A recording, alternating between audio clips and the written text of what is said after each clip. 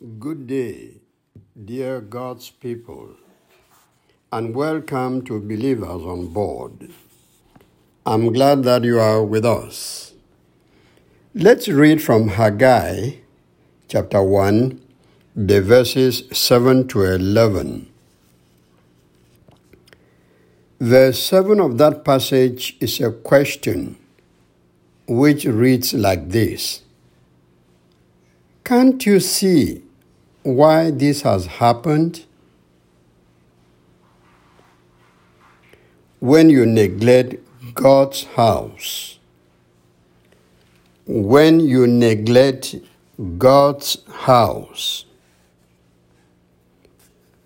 We are dealing here with the question God asked the children of Israel. They had planted acres and acres of corn, but the yield was a disaster. They hadn't enough food to eat and get full. It was the same with the money they earned and wine they drank. They never had enough. All their wants and needs were never satisfied, though they possessed plenty of everything. That must have been a terrible state to be in, to have enough, yet you can't have your full. Having enough, yet not having enough for satisfaction. Why did God put His people in such a situation? Here is the answer: because my temple lies in ruins while every one of you is busy working on his own house. I read that from verse 9b of our passage. The children of Israel neglected to rebuild the Lord's temple, but focused on their personal houses. God wanted His people to give priority to building the temple. Then later, He was going to help them build their own dwelling places, but they did the opposite. Where people give the pride of place to serve and not to God, God is not happy. God wanted His people to go up to the hills and bring wood for the building of a temple for Him. That temple was to be the place where God would take pleasure and where His people will worship and adore their Maker. But self-centeredness tilted the people's attention to themselves and not to God.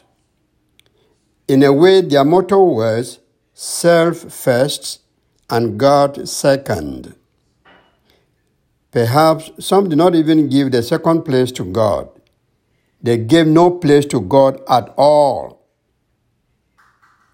All started with them and ended with them. At the time of Haggai, the people did not bother about rebuilding God's temple. They focused on individual and personal houses while God's house was left in ruins. This attitude is very common today with our people. Go to our villages and see that the people are living in comparatively good houses. But find out where the church house is and look at it. You will not be surprised at what you see. An old-fashioned building about 40 years old or more. If you are an elite of the village and want to rally your colleagues of the village to construct a modern church house, you will not find it easy. Many will tell you they don't have money for a church house. They have money only for their own beautiful houses, money to drink, money to pay school fees for children, money for this, money for that. Why is it so? Think about it. Certain things happen in our lives which we don't understand or can't explain. You work money every day, but you do not see something concrete which your money has done. At the same time, you know someone who earns less than you do, but he is married and has built houses. Have you ever experienced this kind of scenario? Have you ever seen it happen in the life of another person? Or you know a person earning so much money but goes to borrow from another person not earning up to half his monthly salary. What is happening here? From one perspective, you may have a problem with money management. It could be you are self-centered and selfish. Consequently, God causes your money to evaporate through useless spending. You may be too possessive that you have neglected to use that God-given money to help family members, contribute to noble causes, or offer for the spread of the gospel. As a result of that selfish attitude, your situation is like that which Prophet Haggai painted in our passage. You have a perpetual hollow financial bag. You really have, but you don't seem to have. That's an awkward situation to experience, isn't it? If things are happening to you which you don't understand, please do something.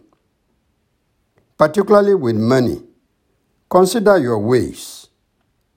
If you work money and it disappears, consider your ways. If people are against you for reasons you don't know, pause for a moment and consider your ways. You probably have a problem. What you are seeing may be a message God is sending to you for change.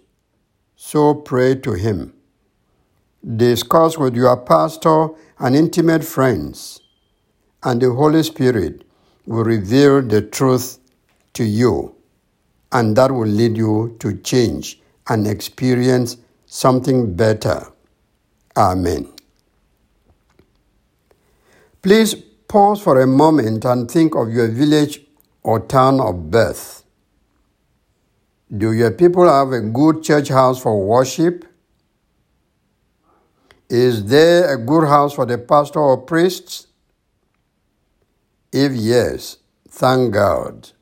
But if not, pray that God will touch the hearts of other natives and friends of your village or town to join you in building a befitting church house for your people to worship God Almighty. Thanks for listening. I am Achoa Omeni. God's blessings.